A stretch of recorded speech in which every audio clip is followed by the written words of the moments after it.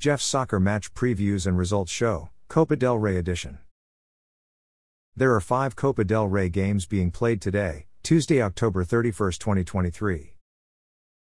Mensajero will play at home versus visiting Espanyol at 3 p.m.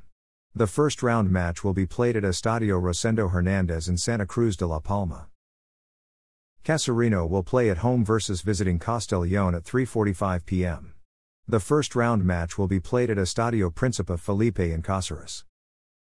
Monaco will play at home versus visiting Las Palmas at 4 p.m. The first round match will be played at Polisportiu Municipal na Capellera in Monaco. Lorca Deportiva will play at home versus visiting Eibar at 4 p.m. The first round match will be played at Estadio Francisco Artes Carrasco in Lorca. CF Talavera will play at home versus visiting Almeria at 4 p.m. The first round match will be played at Estadio El Prado in Talavera de la Reina.